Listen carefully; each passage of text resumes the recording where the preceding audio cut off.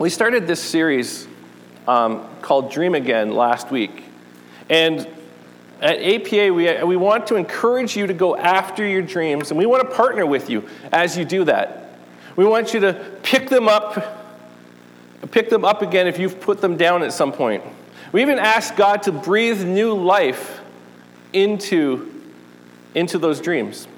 If you weren't here last week, I encourage you to grab a piece of paper and write down your dreams. Some would call it a bucket list, but those are almost like an obligation of things I should do before I die. But I'm encouraging you to write your dream list. Things you'd like to do, places you'd like to go, people you want to impact. How many, just out of curiosity, how many did that? How many actually did that? Took their list and actually wrote? Just Faye. Okay, well, so some of you just took our paper, just stole our paper. Great. We're actually going to want those back. If you didn't do it, or you weren't here last week, or you're hearing about this for the first time, I encourage you to do this. I encourage you to actually take that piece of paper and write them down. On our Facebook page, I actually asked the question, what is something that is on your dream list? And I had a couple of responses came back. I told you one of mine was, I would love to watch a tennis match at Wimbledon. Jen said she's always said this for a long time. She wants to meet our sponsor child who lives in Uganda. Melanie said that she wants to have a vintage working old truck, and that she wants. That's the thing on her dream list. I encourage you to pray over this list and allow God to add to the list, but also to subtract from it. As you're writing this list, it's important to understand something. Your list is not supposed to look like anybody else's. God wired you in a certain way. You have certain likes, you have certain dislikes, you have certain things that affect you in different ways. That's why one person can sit and watch TV and a commercial to adopt a dog comes up and they have tears running down their face and they head out and 2 hours later they come back with 3 dogs. And then another person can watch the exact same commercial and just eat popcorn and just doesn't affect them whatsoever. We're wired different. There's things that just kind of that bring things out of us. There's certain things that move you that doesn't move the needle for somebody else. There's things that we're passionate about that nobody else cares about. It's what makes us us. The things you're passionate about, the desires of your heart, they're really important to God. Because the question is, who do you think put those passions there? Who do you think put those desires there? Because sometimes it's easy for us to think that the passions we have for certain things don't really matter to God. Sometimes we think in order to be more spiritual or closer to God, we actually have to rid ourselves of the passions, every desire, because that's what He wants, and that will lead us closer to Him. But that's not true. Look what David wrote in Psalm 37:4. I didn't put it up there. He wrote, "Take delight in the Lord, and He will give you the desires of your heart." Now, there's a couple of implications here. The first one is that the desires of your heart actually matter. God wants to give those to you. But the second one is this, is if you delight in the Lord. That means God is the center of your life. Everything you do, every decision you make, it's all done through this filter of what matters to God. Suddenly, your dreams, your plans, your desires of your heart will begin to line up with His dreams, His plans, His desire of His heart. See, if you try to empty yourself of all your passion and suppress all the things that make you tick, you end up living this predictable, boring, passionless life. And followers of Jesus were never meant to live a passionless life. We were meant to live lives of passion and have a strong desire to see God use us to bring forth His power, His grace, and His love to this earth. So we believe that dreams are important. God-given dreams are important. Not just so that you can live the life God is calling you to. Not just so you can feel fulfilled in the center of His plan for you, which is all a good thing. But it's bigger than that. When you delight yourself in the Lord, when you're in sync with His plan for this world, and you pursue the passions He's instilled in you, we believe that God uses all of that to impact the people that are around you. See, God put you here on this earth for a purpose. And we believe it's important for you to wholeheartedly go after your dream, not just for your sake, but for the sake of others. And throughout this series, we're going to be looking at the life of Joseph. Last week, you were introduced to Joseph. Joseph was one of Israel's many sons, but it was his favorite son, which was important.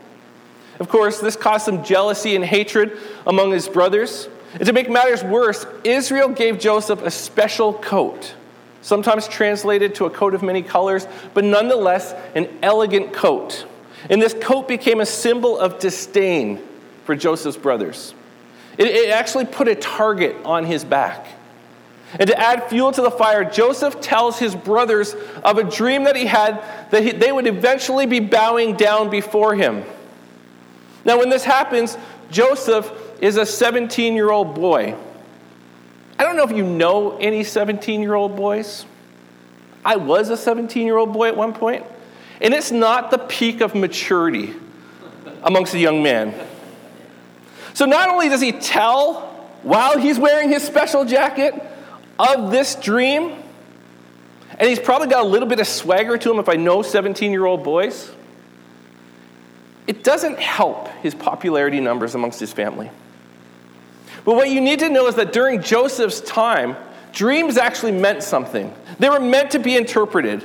It wasn't just a case of, oh, you're not going to believe this crazy dream I had, and then you just kind of dismiss it. When he told his brothers this dream, he was actually telling him, I believe that I'm truly going to rule over you and mom and dad one day. And as what we talked about last week, sometimes people will not respond to your dreams in the way in which you hope. Sometimes your dreams will be met with opposition. And Joseph's dreams aren't just met with opposition. The brothers decide that they're going to kill not just the dream, but their brother. But eventually they come to their senses and they sell him off as a slave to a group of traveling traders that are heading to Egypt. Joseph's brothers bring back his coat to their dad, and they ripped it, and it's dipped in goat's blood, and they tell their dad, I think this is Joseph's. And he has to face this grim reality that his son, his favorite son, has died. So Joseph, who's been given this amazing dream by God, almost immediately finds himself thrown into a pit by his own family and sold off into slavery. And I believe there's a reason why. Because throughout Scripture, almost any time someone has a dream or God speaks greatness into someone's life, immediately they face hardship. One of my favorite shows for a period of time was a show that many of you are probably familiar with, Extreme Makeover Home Edition. And in this show, there's a family that's usually less fortunate, or somebody in the family has special needs, and the house they live in just does not fit their needs. And the show ran from like 2003 to 2012, and I actually just heard that it's making a comeback next month. And the Extreme Makeover crew would kind of swoop in, and they would send the family away for a week while they would rebuild the house from top to bottom. And when you saw the things this team did, it was crazy. I remember one time there was a kid, and he loved astronomy. And they went in and they redid his whole room. They put stars on the walls and all kinds of things. But they put this like half bubble as a skylight above his room that was attached to a telescope that was attached in his room to a computer.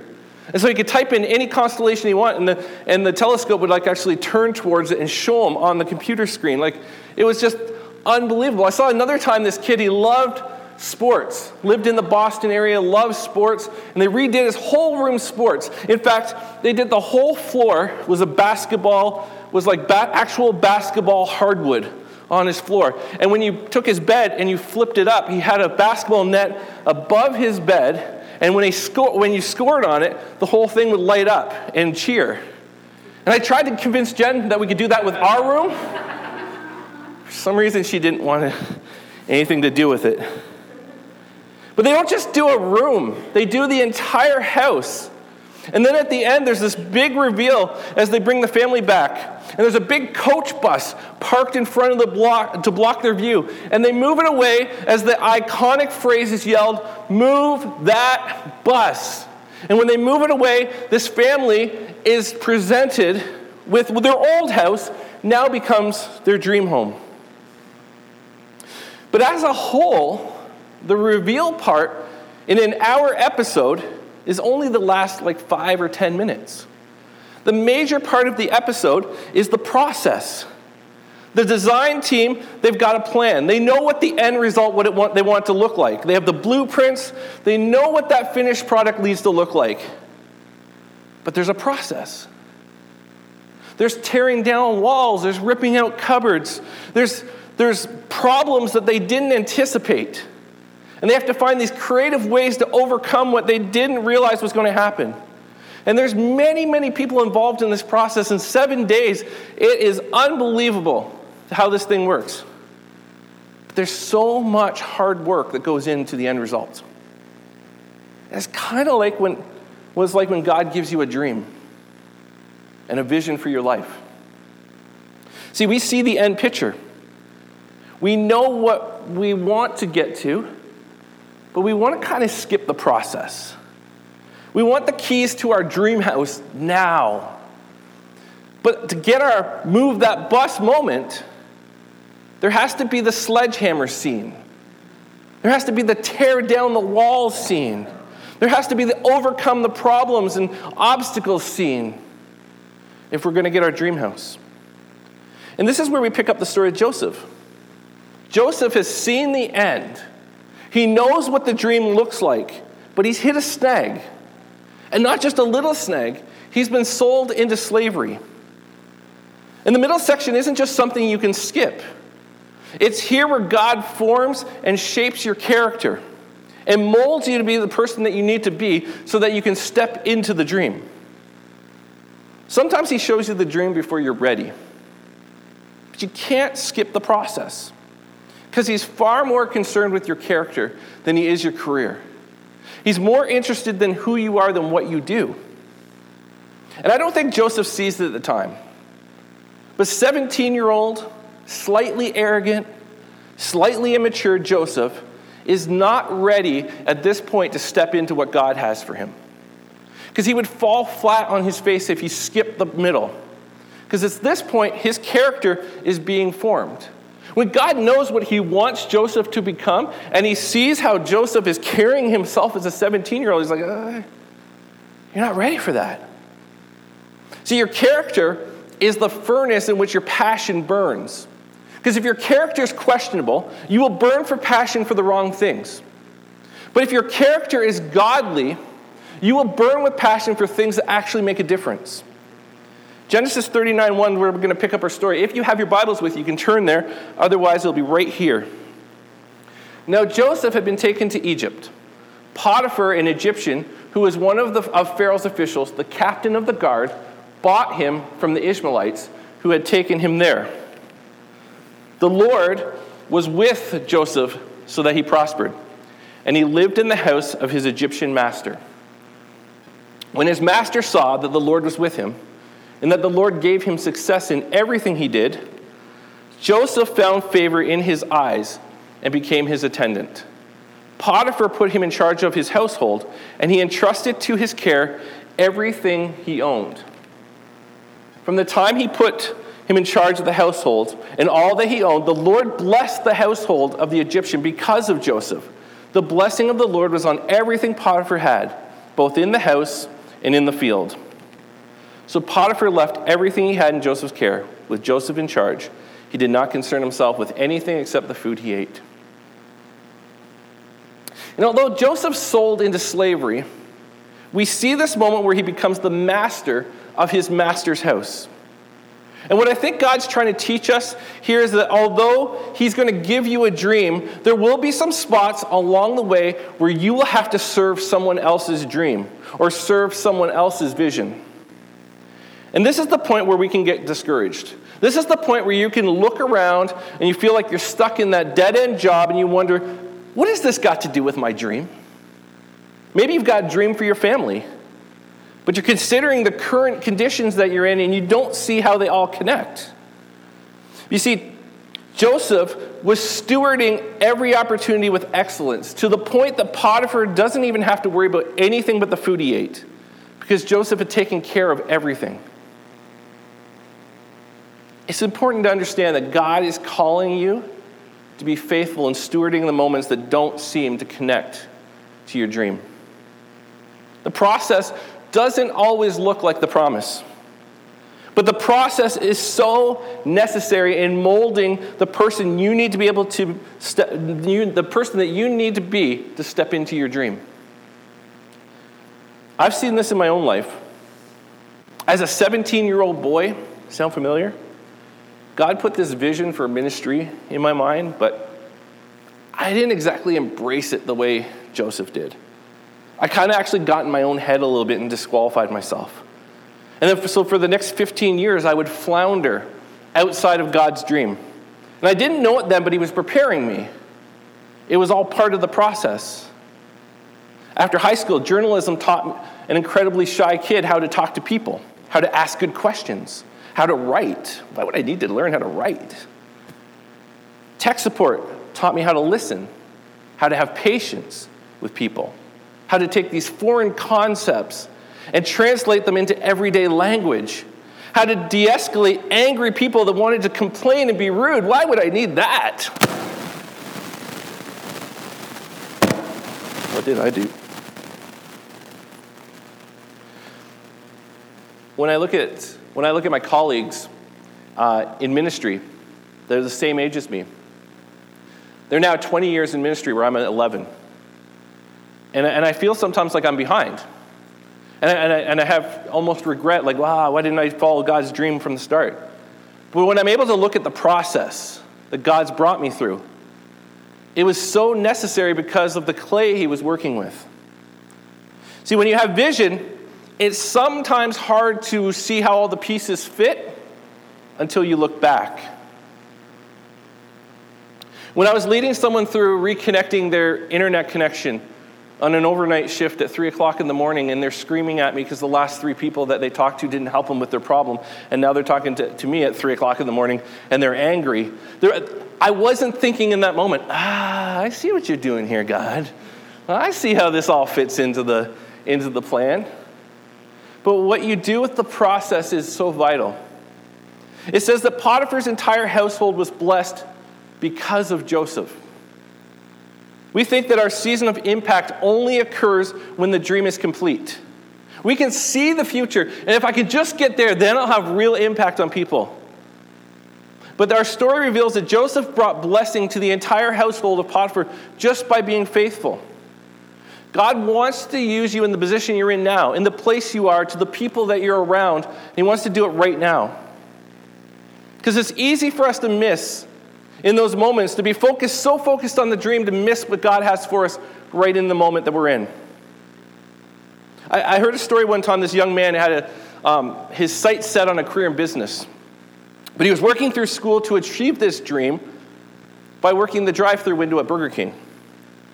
But rather than grumble about the job that he had, rather than see this current job as leading nowhere towards his dream, and give minimum effort, which, if you've been through drive-thrus before, on the other end, it doesn't always sound like the person there is so happy to be there and serve you. But rather than see it as this job leading nowhere, he did it to the very best of his ability. He served customers with a smile. He treated it like it was the biggest thing in his life. And then one day, a man who came through the drive-thru for coffee and a bagel almost every day was so impressed by the passion in which he did his job for, he offered him a position in his land development business. He took notice of how well this young man stewarded what he was given. And he figured, if you're going to treat this job with this much passion, that's got to translate into something bigger. The young man, although it wasn't the end result of his dream, he could now start to see it unfold. God is developing your character during the process. For you to be ready for more, you'll need to have a character that can stand up. As you get more, you will become more of a target. The more responsibility you carry, the stronger your character needs to be. The more influence you have on others, the more the enemy will try to knock you off. And we see Joseph faces this fire a few verses later. In verse 6, said this. So Potiphar left everything he had in Joseph's care, with Joseph in charge. He did not concern himself with anything except the food he ate. Now Joseph was well built and handsome, and after a while his master's wife took notice of Joseph and said, "Come to bed with me." But he refused. "With me in charge," he told her, "my master does not concern himself with anything in the house. Everything he owns, he has entrusted to my care. No one is greater in this house than I am. My master has withheld nothing from me except you, because you are his wife. How then could I do such a wicked thing and sin against God?" And though she spoke to Joseph day after day, he refused to go to bed with her or even be with her. See, in this moment, Joseph has this decision, whether he was going to be a man of godly principle or not, whether he was going to take advantage of the situation for his own personal desire or not. And we live in this society that implies the more powerful you are, the wealthier you are, the more you have a right to do whatever you want to do, to take advantage of whoever you need to do whatever you want to do. And what's really interesting is that Joseph chose not to sleep with this woman. It was before the 10 Commandments. It was before God handed down a law that said, "Thou shalt not commit adultery." Joseph wasn't just submitting to some childhood rule that he had grown up with, because in the back of Joseph's head there was this belief that God was still had a bigger dream for his life, and that giving into this moment wouldn't get him where he needed to be. He was beginning at this point to understand the importance of the process. See, we like to think that instantly Joseph would be rewarded for this type of decision, for his restraint, for his character, because that's how we want society to treat us when we do the right thing. But verse 11 says this: "One day he went into the house to attend to his duties, and none of the household servants was inside. She caught him by his cloak and said, 'Come to bed with me.' But he left his cloak in her hand and ran out of the house. When she saw that he had left his cloak in her hand and had run out of the house, she called her household servants. 'Look,' she said to them, 'this Hebrew has been brought to us to make sport of us. He came in here to sleep with me, but I screamed. When he heard me scream for help, he left his cloak beside me and ran out of the house.' She kept his cloak beside her until his master came home. Then she told him this story. 'That Hebrew slave you brought us came to me to make sport of me. But as soon as I screamed for help, he left his cloak beside me and ran out of the house.' When his master heard this story, his wife told him, saying, 'This is how your slave treated me.' He burned with anger. Joseph's master took him and put him in prison, the place where the king's prisoners were confined." See, we find Joseph does the right thing, but he still finds himself falsely accused, falsely convicted, thrown into prison. And for the second time in our story, we find Joseph with a dream, sitting in a cold, dirty entrapment, wondering, what did I do to deserve this? I mean, this is a great place to just call it quits.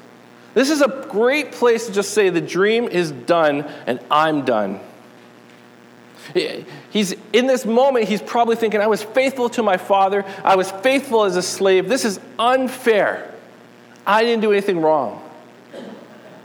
Maybe you're in that spot right now. Maybe you feel like you've been faithful. Maybe you feel like you've done what's right. You have this dream for yourself, for your family, and you've hit roadblock after roadblock. And like Joseph, you feel like, you know what, maybe this is just a sign that the dream was not meant to be. But instead, verse 20 says this: "But while Joseph was there in the prison, the Lord was with him. He showed him kindness and granted him favor in the eyes of the prison warden." So the warden put Joseph in charge of all those held in the prison, and he was made responsible for all that was done there. The warden paid no attention to anything under Joseph's care, because the Lord was with Joseph and gave him success in everything that he did. See, Joseph, he chooses to be faithful even when it's not fair. Now, the Bible doesn't exactly lay out the entire timeline, and it's quite possible that Joseph had that moment where he sulked. It's quite possible that Joseph found himself in a prison throwing a tantrum, punching the walls. It's quite possible he was very angry. But if he did, he didn't stay there very long because he still had this hope. In the back of his head, he still believed that God was going to be faithful to him if he stayed faithful to God. So we find Joseph in a similar situation. He finds favor with those he submits to. And this is a theme that runs through Joseph's life. He was a favored son, he was a favored slave, and now he's a favored prisoner. His attitude opens doors for him despite his circumstance. He becomes the administrator of his own prison. God is forming Joseph's character in this moment. God knows, he knows what the end is. He knows what's in store for Joseph, even when Joseph doesn't.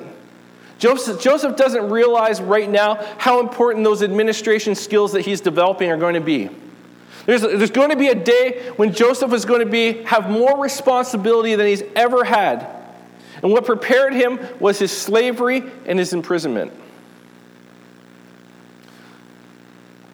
This is what you need to know. God's taking you through a season of transformation, testing to see if you will steward what you've been given, knowing what the end is. Or do you just want to skip that part? The hard stuff. You just want to skip and get to the end. I just want the keys to my dream home. I want to skip all the middle stuff. That's tough. The basketball team, Philadelphia 76ers. 4 or 5 years ago, this was a really, really bad basketball team.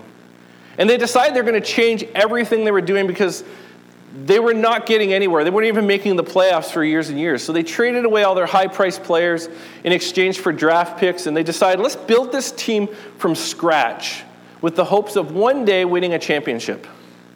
Now, of course, if you're a fan of that team, it means you have to endure the process while their younger players grow and make mistakes and they're not good. There's going to be a season when as soon as you rebuild something, there's a season where there's lots of ugly losses but the hope is that one day as they grow and they get better, that a championship would be on the horizon. And they coined this phrase that has been repeated for a few years now. And the phrase goes like this: trust the process. Trust the process. Their fans would chant it at times. Trust the process. We're bad now, but we're going to be good one day. They're not there yet. But they know that if we don't cut corners and we do the right things, that maybe one day we'll see the dream achieved. If you remember last year, the Raptors, that famous shot that Kawhi Leonard took that bounced around the rim like 4 times, the buzzer beater, that was against the 76ers. They were that close to beating the championship team. The dream is on the horizon for them. But they can continually say, trust the process. I invite the worship team to join me back as I wrap up. Trust the process. I think that's a word that we can use when it comes to our dreams. When it comes to seeing what God is doing in our lives. Trust the process. Even better than trust the process, trust your God. Trust the God that put the dream on your heart. Because maybe you can't see the end right now. Maybe you're so caught up in the walls of your circumstances. Maybe you feel like you're in that prison where all you can see is the walls around you and you can't see past it. Trust the process. In this moment, he's preparing you for something. He's molding you. He's testing to see, are you going to serve the situation I've put you in now? Are you going to be a good steward of that moment? To be able to step into your dream. Trust the process. Trust your God. As we said last week, the pit is brief, but the story is long. Your story is not over yet. Trust the process. The dream is still on the horizon. Trust the process. Over and over it said, as we read through the story, the Lord was with Joseph. And it didn't say that Back when Joseph was the favored son? Back when he was wearing the coat and everything seemed great? The Bible doesn't say the Lord was with Joseph, even though the Lord was with Joseph. But it's almost like as the circumstances got harder, as the pit became darker, 5 times throughout that chapter, the Bible says the Lord was with Joseph. It was almost like it was reaffirming so that you know as you're reading this, that when things didn't seem like they were going as planned, that you didn't forget that the Lord was with Joseph. Whatever you're walking through right now, he hasn't abandoned you. He's using the situation that you're in right now to mold your character. Trust the process.